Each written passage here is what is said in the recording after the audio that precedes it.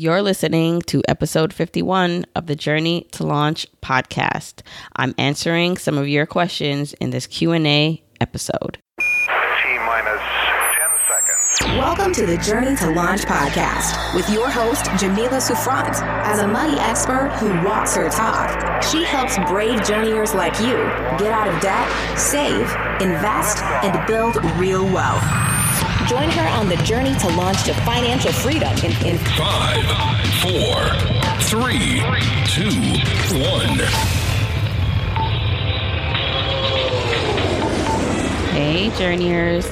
Welcome back to another episode of the Journey to Launch podcast. We are at episode 51. And this episode is going to be a little bit different than any episode I've done before because I'm just strictly doing a Q&A episode. So I am here answering your questions. A couple of weeks ago, I asked on Instagram and in my Facebook group if anyone had questions. I was doing a Q&A episode and I wanted to know what you guys wanted to know, what I could answer for you. So I've gathered up a few questions that I'd like to answer. Before we get into the episode, just if you want the episode show notes for this, you can go to journeytolaunch.com/episode 51. As always, I appreciate you. Thank you for listening. If this is your first time and you're looking for a more deep dive of a certain topic, I encourage you to, after listening to this, you look at any of the other podcast episodes I've had. There have been 50 so far. If you are returning, thank you so much for coming back. Listening to this in Apple Podcasts, that's that purple app on your iPhone. Please rate, review, and subscribe. It helps other people find the podcast.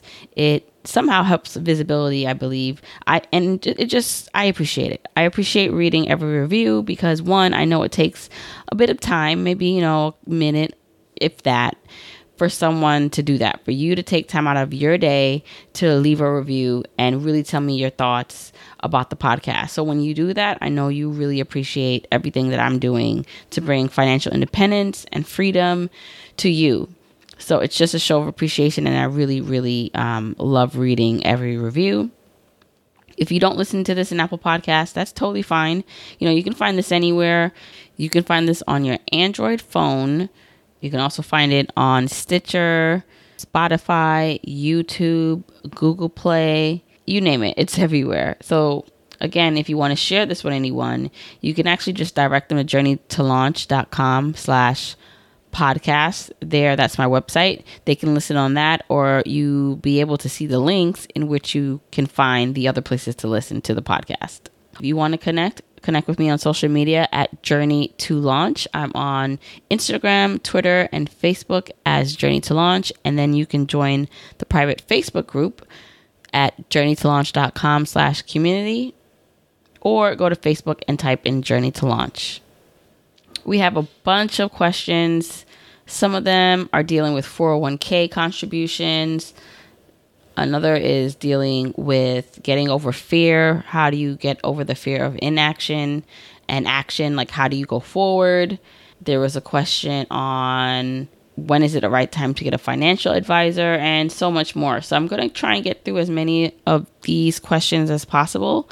And then depending on the feedback for this episode, if you guys like this format, I'll do another one in the near future. Okay, so let's hop right in.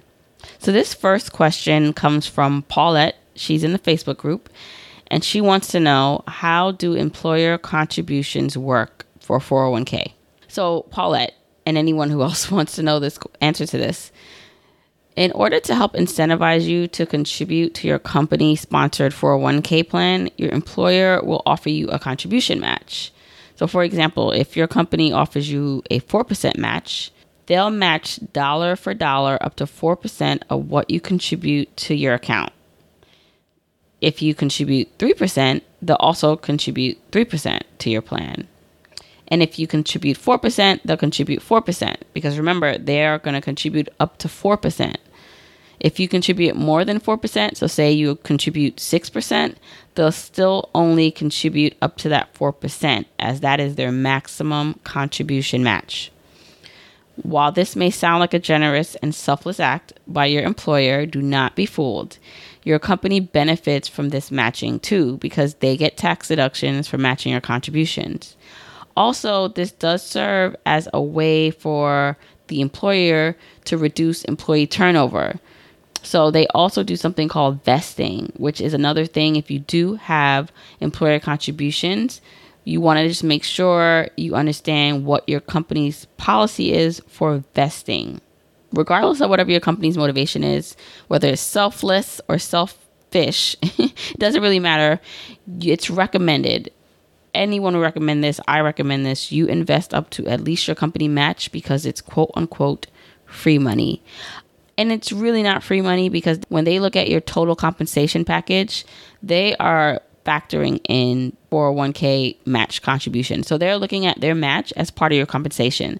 So by you not taking advantage of it, it's almost like throwing away free money, but it's really something that you deserve to have because it's part of your compensation package. So the thing about being vested, what being vested means is that, okay, let's do the example first and then I explain what being vested means. If you contribute money to your 401k, that's your money. Your personal money in your 401k, that's your money. If you decide to leave your company at any time, you can transfer those contributions to another qualifying plan, no matter how long you've had those funds in that 401k account. On the other hand, any money that your employer contributes to your plan usually requires you to work for a certain amount of time. So it could be a year, it could be 6 months. Every employer is different. So they might require that you work a certain amount of time before the money that they contribute becomes yours. And that is what it means to be vested. So you want to make sure you're fully vested before you leave your company, if that's the case. Now, if you want to leave your company regardless, if you don't care about taking that money, that's fine. But what you don't want to do is assume that all the money in the 401k account is yours, and it's not. Make sure you understand if you are vested, and that way you can take your employer contributions with you when you leave the company and roll all that into a new plan. Next question is from Rachel. Rachel is also in the Facebook group. She asked, how do you get over the fear of action, the fear of getting it all wrong? How do you make progress when you're spinning your wheels? There's so much education out there. This is actually a continuation of her question. So I think this is actually a really good one, because this actually holds a lot of people back. The inability to act. It's called analysis paralysis, where you analyze everything to the period on the sentence. I do this sometimes. I've definitely done it in the past, where instead of making a decision, I just sit there and do nothing. And actually, it's interesting, because even if you don't make a decision, that's actually making a decision. So for every choice you refuse to make or you're scared to make, that means you're making a choice not to do anything. So when it comes to money, I'm going to assume maybe that it means investing, because that's one of the things that most people are afraid of, is investing. And where do they put their money? They don't want to lose it in any sort of market crash or a failed investment. So there are a couple things that we're going to get into, how you can help alleviate that fear. But first is to understand why it is you're fearing whatever it is you're fearing. So I actually wrote a blog post about 4 money problems, and I'll link that in the show notes. And I think 2 of the problems actually apply to this fear of action. One is a knowledge problem. So do you have a knowledge problem? Meaning you do not know what to do or how to proceed with fixing your financial issues, or how to move forward with whatever it is decision you're trying to make financially. This particular problem keeps you stuck and afraid to make decisions. How to fix a knowledge problem. You ask questions and you seek answers, and be willing to try new methods. So what does that mean? You're not afraid to ask the questions, because a lot of the time we don't know what we don't know. So one, you don't even know what questions you need to ask. But in the case where a question pops up in your head because you just do not understand, ask whoever that is. So whether that is your bank teller, your 401k provider, your employer, a friend, you ask questions. Your ability to seek out knowledge and to not be embarrassed by not knowing is extremely important. I would say the people who are afraid to speak up and ask questions are usually crippled in not increasing their knowledge set, and then therefore they never get ahead because they're never admitting that they don't know anything. So the knowledge problem will keep you stuck, but it doesn't have to keep you stuck forever. You acknowledge that you have a problem with knowing that you don't know something, and then you move forward by asking questions and then seeking out resources. So if you're listening to this podcast, you're more than likely you are on the right path because you're seeking out resources. You are actively trying to better your standing in what you know. So good job on that. And be patient with yourself. You're not going to be able to learn everything at once. It's okay to not get it all. You never get it all. I don't know it all. I don't always get it all. So that's okay. The other problem might be a confidence problem. So you might even understand that, like, you know what to do. You have the knowledge to know what to do, and you still don't do it because you're just not confident in what you know.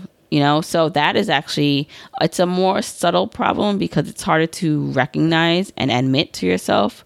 But again, that confidence problem, you can alleviate that by making small steps over time. So think to yourself, okay, if I want to start investing more, but I don't know the right account, I don't want to lose the money, or, okay, how can you make progress to the bigger goal that you have? So maybe you don't invest all $30,000. Let's just say you had $30,000 to invest, right? And you did not want to put all that money in the market because you're afraid. Then maybe you end up putting $500. You start out with $1,000. You start out smaller and smaller increments.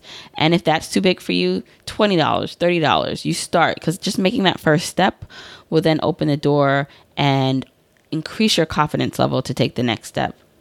Another thing with the confidence problem is, ask yourself, what's the worst that can happen? So this relates to just now, you are afraid to make a decision, right? So the best thing to do in that case is think, what's the worst that can happen if you make a mistake? Remember, nothing is life or death in this situation. Now, we are talking about money, and it might feel like it can be life or death, but think about it. Think about the worst thing that can happen if you make a mistake. So maybe it is you lose all your money, right? So it could be, okay, you want to buy a house and you're just not sure. Or you want to invest in the market. You want to invest in the stock market and you're just not sure. Think of the worst, horrible situation that can happen. Think about it and then ask yourself, okay, what is the probability that that worst case scenario will happen? And when you go that deep into it, you'll realize that while, yes, something can happen that's really bad, the chances of it happening are very slim. And what you can do, because we're talking about numbers here, is you can do statistics. So in the case of the stock market, I know a lot of fear from people is, especially for beginning investors, is, we've been in a bull market for a bit now, and we've seen a lot of gains. And if you listen to some of the analysts, they're saying that there's going to be a big crash coming soon. And what will happen? What if it dissipates all your investments? So listen, that might very well happen within the next year or whenever. But you also should go back and look at the facts. Remember, we're talking about, we have enough statistics over the time that the stock market's been running to know what has happened, what history has shown us with what's happened with the stock market. If you look at what happened after the Great Depression, even the people who bet on America right before Great Depression, so people who put money into the stock market, if they stayed in the market after that, they made their money back eventually. So, for example, if you put $1,000 in the S&P 500 at the start of 1929, but then you continued to put money every year, even throughout the crash, you would have made back your money within 7 years. Now, that's obviously an extreme example. So in 1970s, when there was a recession, if you would have lost money at that start of the recession, but kept investing throughout that, you'd have made your money back in 3 years. And even the dot-com bubble, do you remember that? If you are old enough to remember the dot-com bubble, then if you'd have lost money in that, if you'd have kept investing, you'd have made your money back in 5 years.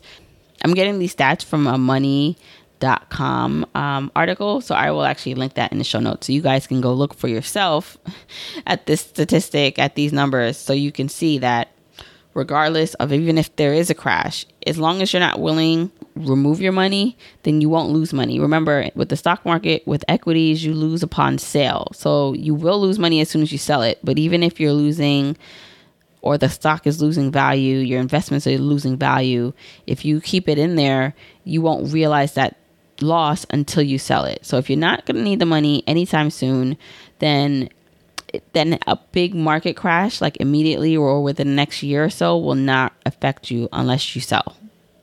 The next question is from Alicia.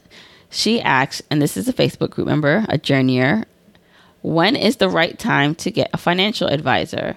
And then there was some follow-up questions on this from other people saying, okay, how do you evaluate the value of it? Do it yourself versus hiring a professional. And I actually really like this question because in the financial independence, financial freedom movement more, say, there's a lot of DIY, so do it yourself people, because the point is you're trying to save money, you're trying to increase that gap between your income and expenses. And so a lot of people are just like, okay, I can do a lot of this myself, especially if you go the route of just investing in index funds, because really it's really just autopilot. You're not really needing to pick and cherry pick stocks. But I digress. The point is that a lot of times in the community that we're in, that yes, they're not usually advocating for financial advisors. And I think that there's no right or wrong answer. It depends on your situation. So in a perfect world, everyone would have a financial advisor with whom we can check in like with once a month or call before making a big purchase or investment decision. Like, who wouldn't want like someone who just has that knowledge, who sees the bigger picture and can help guide you according to whatever financial plan they create for you. But realistically, financial advisors can be expensive. So it does depend on the amount of assets you have. And, for a lot of people, you have to make sure that you're working with advisors that are fiduciaries, that are not making money off of their recommendations to you. They are really looking out for your best interest. So I think when it comes to if you're ready to have a financial advisor, just think about, okay, what is it that you're looking to do? Are you dealing with a lot of money? So, a couple $100,000. Do you stand to lose a lot because you don't know anything? I would say in that case that it could perhaps benefit you to have a financial advisor. It also depends on how comfortable you feel with money and finances. So the people who are just, I don't need a financial advisor, I don't need someone investing on my behalf or giving me investment advice, they might be very well versed, very comfortable with the markets and understanding things. And even if they're not very well versed or comfortable with it, they at least are comfortable enough to make like a decision.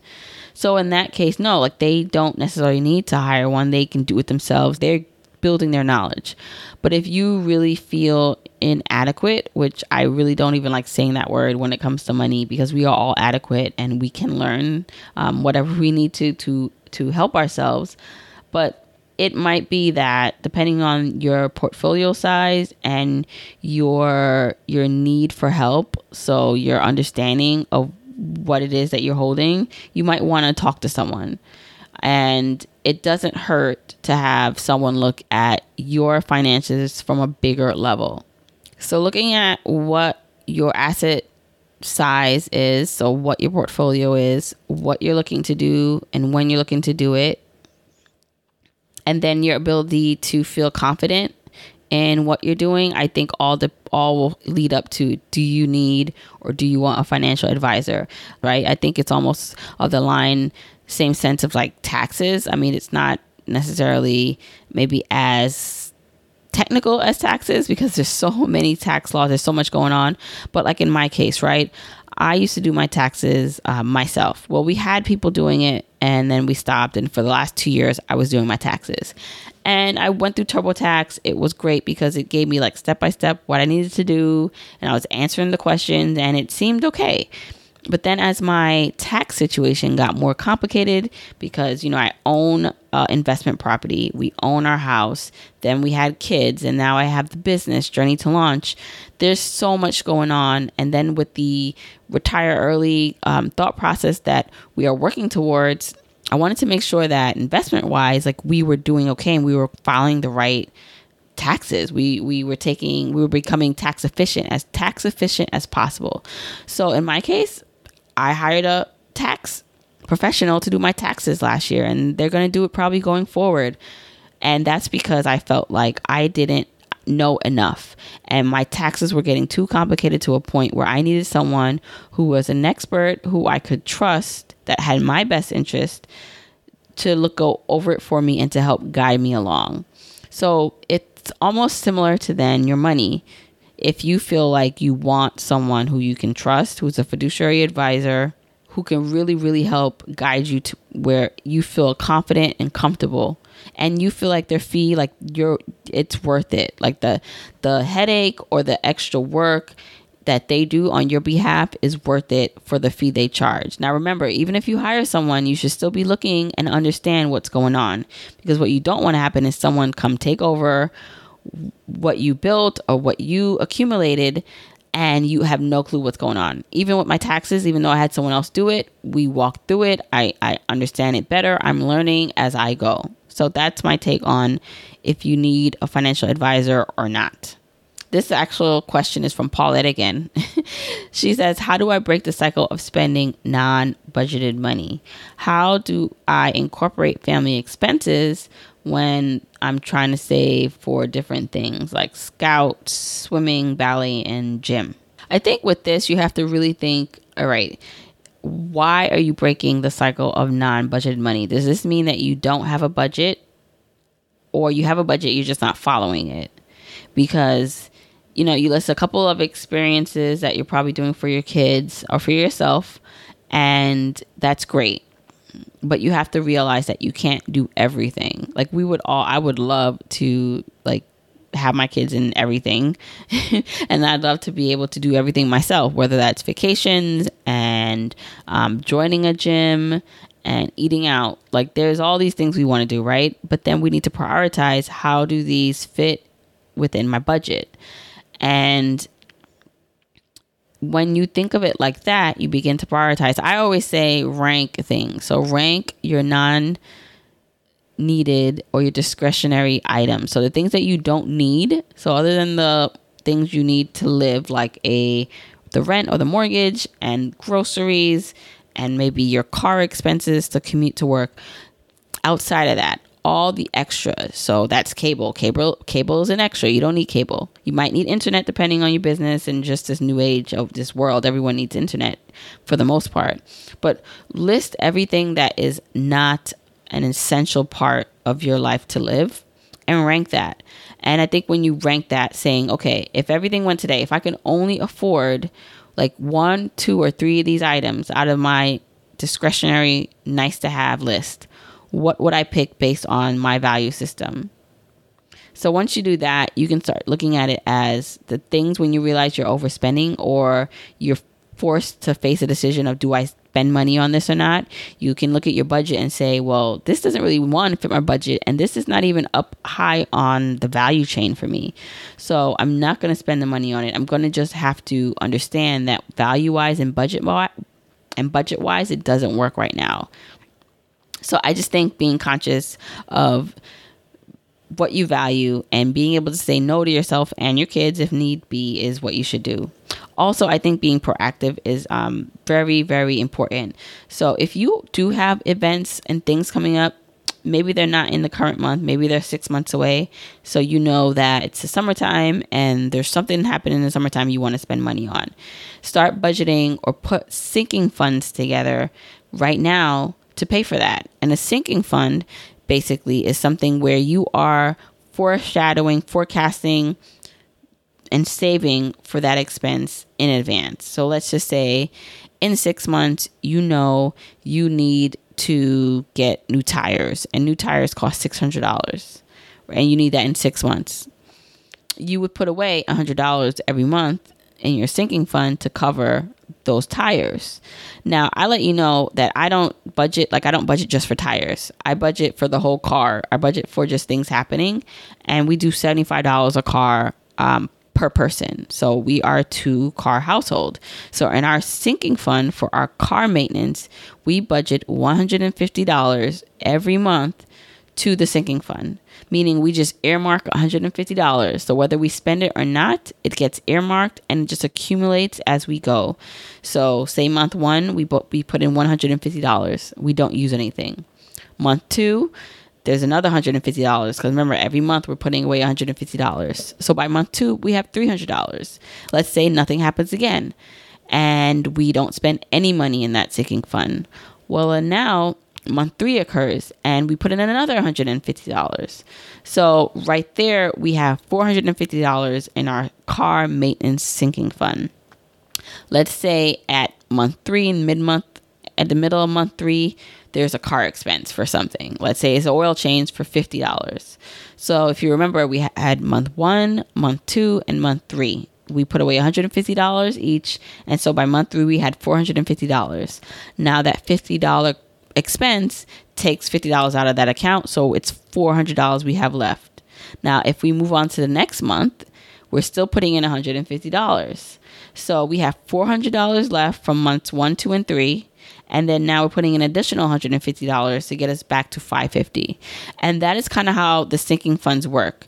You are forecasting expenses that are going to need to pay for in advance. So that way, when this thing comes up, you're not stuck out there like, oh my gosh, what am I going to do? I don't have any money for it. So it does take a lot to be proactive. And then, like I mentioned before, values. What are you valuing? What's really working for your budget? This question is for Alicia, also from the Facebook group. She asks, is it possible to achieve FIRE, by FIRE meaning financially independent, retire early, by 57 or 60 years old if you're behind in retirement savings in your mid-40s? This is a great question because I got lots of young people listening to me. Enjoy your youth, guys. You're going to get old too. Sorry to tell you.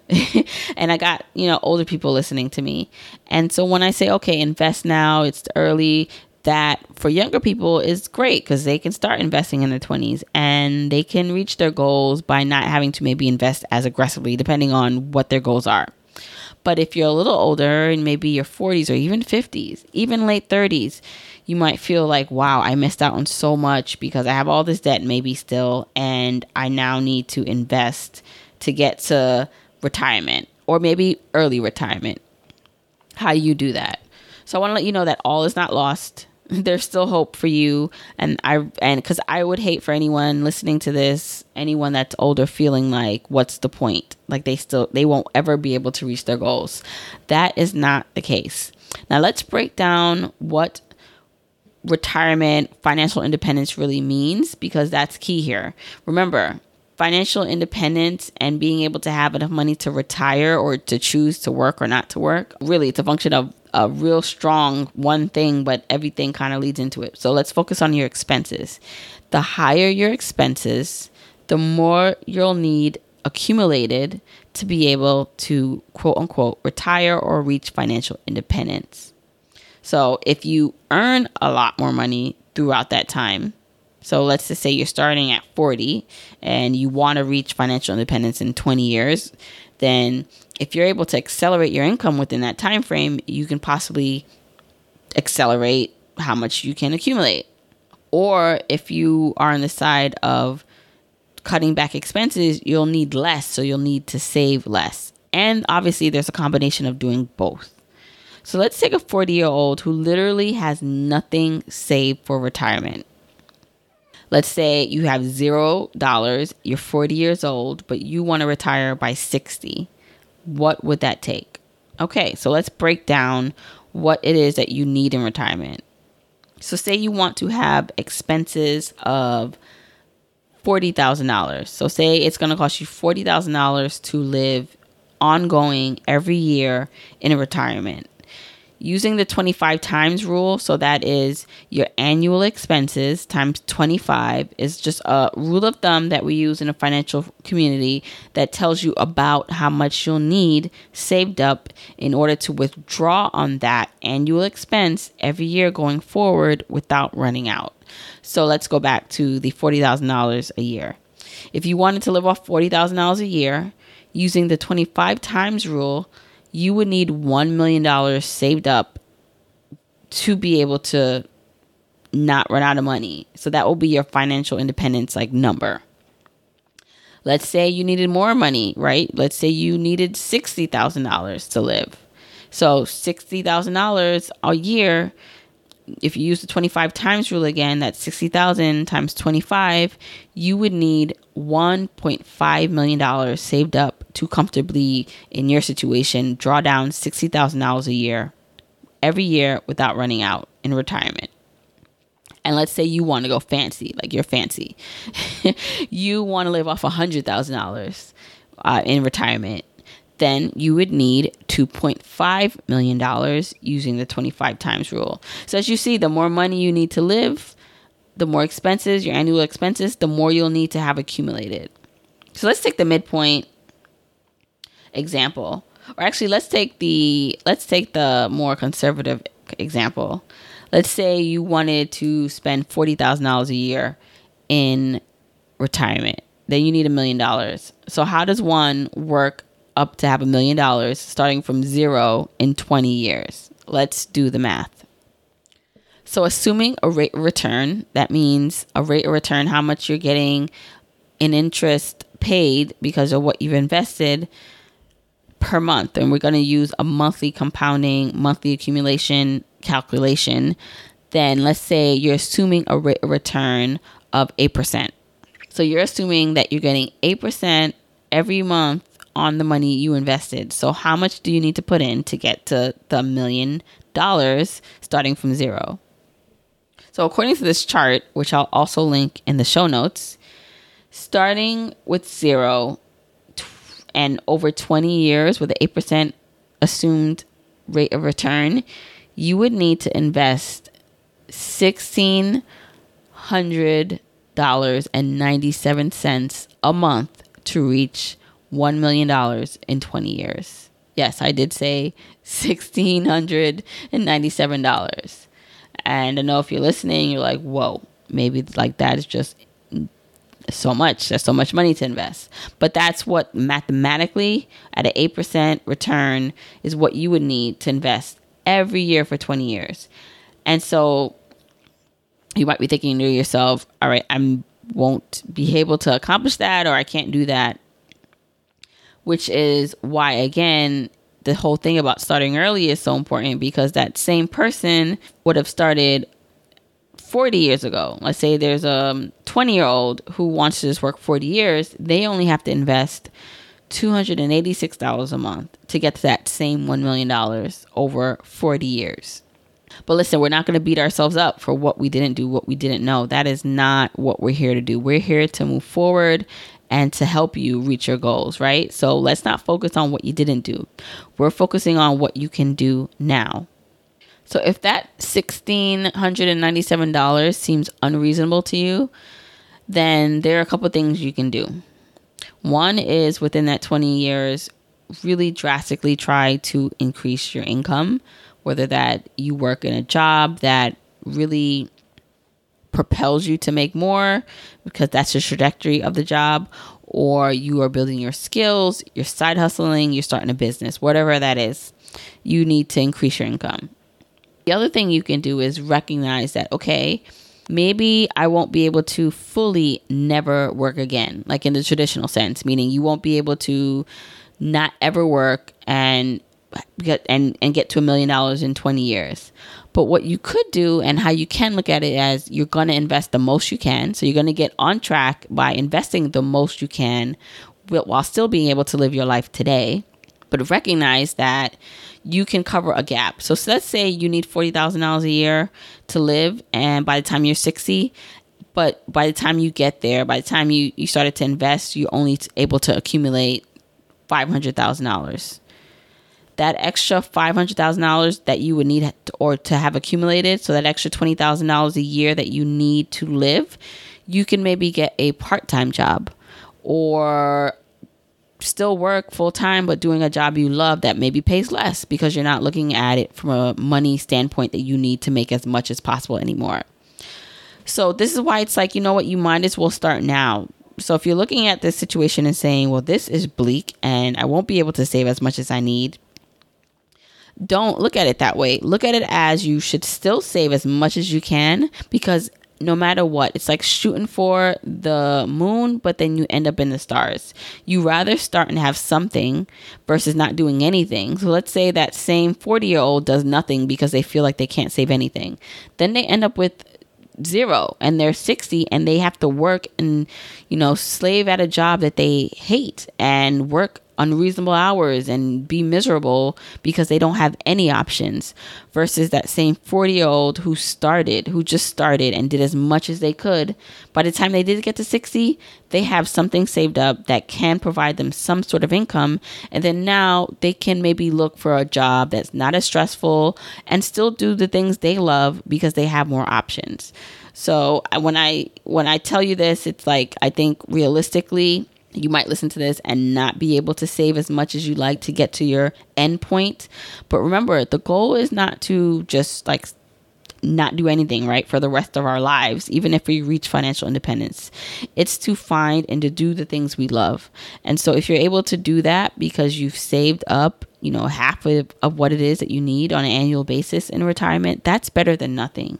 And you should give yourself a big pat on the back and be proud of yourself if you get there, because unfortunately there are a lot of people who will never listen to this podcast, who will never get on track because they feel like, what's the point? So you don't want that, journeyers. There is a point, and it's better to do something than nothing. Okay, the next couple of questions are from Instagram. Amy asks, I'm 24 years old and I just finished grad school. I've been working full-time now as an engineer, and I'm debt-free, and I'm in a place where I can pay my credit card in full every month, and I'm just trying to save as much as possible. My parents keep encouraging me to purchase a condo rather than rent, but my older brother, who bought his first condo at 25, is telling me I should wait until I'm ready to get married and settle down before buying a property. Do you have any advice on what factors I should be considering when making a decision to purchase property? Good question. First of all, kudos to you for being so young and like in such a good place. You have a really, seems like, well-paying job, and you don't have any debt, and you just finished grad school. That's amazing. I would first look at the motivation behind why you want to buy a house, because that is one of the most expensive decisions and purchases you'll ever make in your lifetime, especially depending on where you live, that you'll make. So you want to make sure you're making it because you want to, and not because of something that your parents want you to do or society tells you that you should do or whatever, right? It's something that you want to do.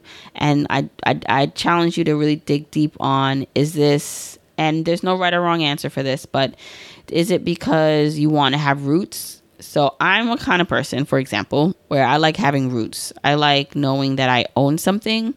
And if I think I'm not going to be somewhere long, I find it really hard to commit to it. So, for example, for me, owning feels good because I know I own it. I'm going to be here for a while. Like, I like looking at things long term. I'm a commitment kind of girl, okay? Like, I've been with my husband forever, since I was like 19. We're 35 years old now. Like, so just even my friends, like even my oldest friends, I've known forever. I don't know why I'm going on this tangent, but it's all to say I'm a commitment kind of girl. I like long-term things. I think about things in the long term.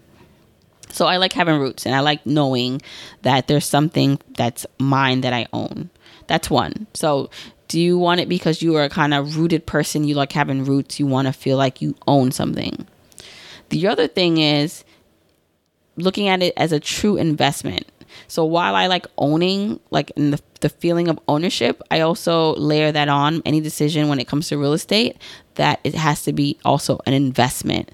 So I don't necessarily look at it as, oh, it's just emotional. I just want to own this and I don't care what it costs. Like, I care what it costs. I care about the return on it. I care about the appreciation of it. I care about the market. Like, I care about the things that make this a good investment. So I would say, do you want to also, as part of the reason that you just want to have an investment, like you want to have something in where your money can grow if you decide to sell or refinance or whatever it is, if you want to tap into the equity of the house. And I actually encourage anyone who is looking at buying a house to, yes, there is an emotional part of it, but really to look at it, put your investment eyes on, and to really look at it as an investment, because you'll make better decisions that way. You make better buying decisions. Also, you said your older brother is telling you to wait until you're ready to get married and settle down, which I can see. I can see part of that because you don't know where you're going to be long term, and maybe you'll move, and maybe you and your potential husband will want something else, something bigger. Who knows? Which is why I say, if you're going to buy something early, especially earlier in your life where there's like you have your whole life ahead of you, is to make it based more on an investment decision. Because like I'm thinking back to when I bought my first property at 22, I put down, as soon as I left college, for my condo in Dumbo. And when I bought it, it was partly to own something, but it was majority because I knew it was going to be a good investment. Like, I believed in the area. I knew that this was going to be like something where my money would grow. Like the money I put in would appreciate because this was such a hot place to live, or it would be a hot place to live. Now that was, that could have been a really bad investment decision. It could have went really left. It could have not happened that way, but luckily it did. But I had my investment glasses on when I was looking at this decision. So I would encourage you that if you're looking at buying something, to look at where you're looking at buying. So look at your market. Are you buying at the top of the market or at the lower end of the market? How much are you spending? Can you really afford it? So if things go horribly wrong and the market crashes, are you willing to sustain whatever loss or, whatever it is you lose from the transaction, the deal? Also, make sure you can fully afford it. So maybe you need the down payment and closing costs if you're not going to do any of the special programs where they help you with that. But just make sure that you can fully afford whatever it is that you're buying. And then if you are looking at it as an investment, then, look for homes that you have somewhere you can rent, maybe, a basement apartment. Maybe look at it as in terms of you are going to be able to house hack and have roommates to help you pay for the mortgage. So, look at ways in which you're making this it's going to be a smart decision for you. You say you listen to the podcast. I'm not sure if you heard these episodes yet, but go back to episode 11 with Chrissy and Bryce from Millennial Revolution. They actually don't believe in home ownership. They're from Canada, and they, instead of buying a home, invested whatever money that would have been to buy a home in Canada. So they invested it instead of buying a home, and they retired early, and they're traveling the world. Then listen to episode 12 with Kendra Barnes from The Key Resource.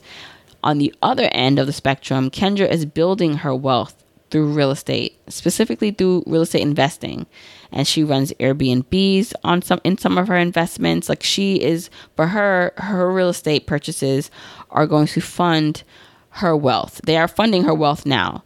And so I think those are really good contrasting episodes to give you some things to ponder when you think about if you should buy real estate or not. Okay, another Instagram question, and this might be the last one because this is actually taking longer than I thought. So last question. It's Queen B asked, how can you cut down on expenses with a fixed income? Okay, so how can you cut down on expenses with a fixed income? I'm going to challenge you, Queen B, that there's no fixed income. Let's remove ourselves from the fixed income mindset. Now, I'm sure maybe there's a reason why you said that, but I'm going to say to you that I'm challenging you to think that there's always room to grow your income. And if there's not, because maybe you reached a ceiling at your current job, then there are things you can do outside of your job. You can side hustle. You can sell things. You can, I feel like there are ways in which you can always increase your income. So yes, you're saying cutting down expenses, which is great if you need to, but there's so much you can cut down. And at some point you also need to work on the other side of the equation. So I always say when you're looking to cut down expenses to categorize what you're actually cutting down on. So, your mandatory versus non-mandatory expenses. Mandatory. Now, you can't get rid of those for the most part all the way, but you can maybe find creative ways to cut down on them. So a mortgage, if you live in a high cost of area of living, can you get a roommate? Can you house hack, etc.? If it's a non-mandatory expense, can you cut it out completely? Now, this is assuming that you have a fixed income and you cannot go any further, right? But if you do have some room to be creative and find ways to increase your income, I'd encourage you to do that. So I'd change that mindset about having just a fixed income and start to work from an abundance mindset that there's nothing fixed. The only thing that's fixed is what we fix in our own minds, which then limits our reality. All right, I think that is enough Q&A for today for this episode. I hope you enjoyed that, and let me know what you thought. Let me know if you like this Q&A format. If you want to send in more questions, you can email me at jamila@journeytolaunch.com. You can also DM me questions on Instagram or Twitter, or send your questions in via the Facebook community. Make sure you're joined at journeytolaunch.com/community, or go to Facebook and type in Journey to Launch. If you want to actually hear your voice on the podcast, so if you want to record a voice recording, you can do that by going to journeytolaunch.com/voicemail and leave a voicemail. Once again, episode show notes are going to be at journeytolaunch.com/episode 51. And you can follow me on all social media as Journey to Launch. Okay, journeyers, until next week, keep on journeying.